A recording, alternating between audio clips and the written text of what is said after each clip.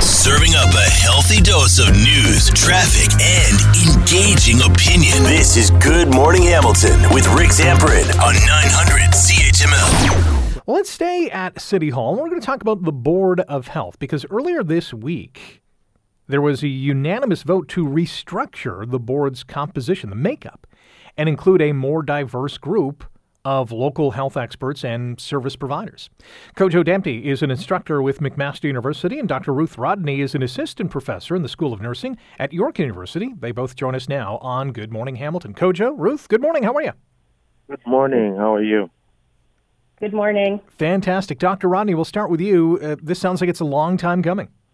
Yeah, and we're really happy to see the response from City Hall. We started this work in 2021. A number of us, the Hamilton Anti-Racism Resource Center, HCCI, Hamilton Center for Civic Inclusion, along with a number of physicians and healthcare providers that really wanted to see this change happen. So it's been a long time coming, and we're really happy that it received a unanimous vote. Kojo, how many members are on the Board of Health right now, and what is it going to look like going forward when these changes are made? Yeah, so right now it's 15 councilors and the mayor. They are the ones that make up the Board of Health. And with this change in governance, that would mean you would have 6 councilors and 6 community and health experts and 1 educational representative. And Kojo, how do you think this change is going to benefit local residents at the end of the day? I think what it's going to do is going to bring the actual health issues going on in our city to the Board of Health.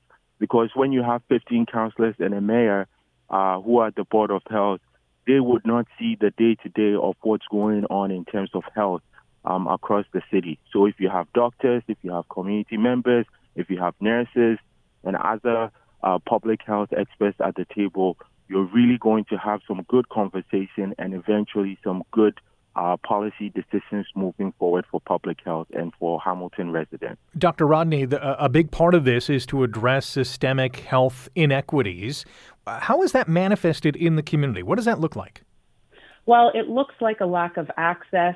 Particularly, we saw the impacts of racism within the system through the COVID pandemic in terms of people not receiving vaccinations if they had wanted. It also looks like people, again, not receiving access or having different health outcomes based on their race or social status.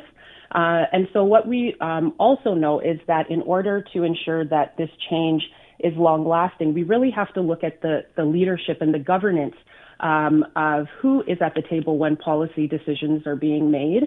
And so that this is why this is very significant that the city of Hamilton has decided to make this change.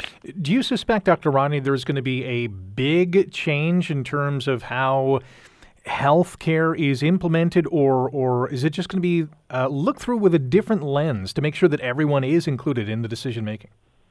Well, I think that it definitely has the chance to make significant changes because we will now have healthcare providers that are at the table, which I think many Hamiltonians were perhaps not aware of, that the Board of Health did not include healthcare providers. And so it really gives, as Kojo said, an opportunity for all of the talent and expertise that we have within the city to make changes that not only focus on health prevention, but also focus on impacting as real life challenges arise, such as pandemics that more than likely we are going to continue to face in the future. Our guests on Good Morning Hamilton on 900 CHML, Dr. Ruth Rodney, Assistant Professor, School of Nursing at York University, and Kojo Dempsey, an instructor at McMaster University. We're talking about changes to the Board of Health, a unanimous vote that is going to see that whole body restructured to make it look like more like Hamilton and have some local healthcare experts in the mix. Kojo, what are some of the next steps? Is there a call for applicants? Is there an interview process? How does that work? Yes, so Public Health is going to bring a report back, I believe they said in March, outlining what some of the expertise and guidelines they need for applicants. And I think they're going to, as I heard at the meeting, they're going to open applicants sometime in the spring or early summer. And so the new public health standing committee or subcommittee will be made up of 6 counselors and 6 community members and an educational rep. And at the same time, they're going to send an application to the province to ask for a semi-autonomous board, which will have that same makeup of 6 counselors and 6 community members and 1 educational rep. So the interim is just having a subcommittee that will give them time to practice this new governance model. Kojo and Dr. Rodney, are you both interested in sitting on this board?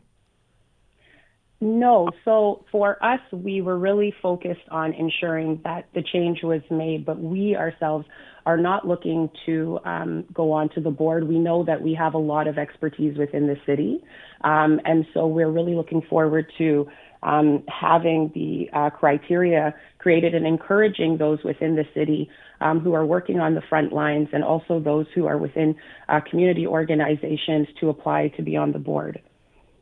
And yes, I would agree with Dr. Rodney. I'm not looking to be on the board. I think it would be a huge conflict of interest. But we do know that there are lots of community members and health experts across our city, and they will be doing great. They will do a great job in this new governance model. And very quickly, Kojo, what's the deadline to get this in place? As I said, I think public health is trying to get the new subcommittee in place by late spring, early summer, and then they still have to wait for the province to approve the semi-autonomous model. So that could take about a year and a half or 2 years.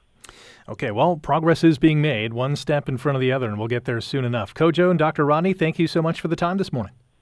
Thank you very much. Wake up with the information you need to get the most out of your day. You're listening to Good Morning Hamilton with Rick Zamperin on 900 CHML.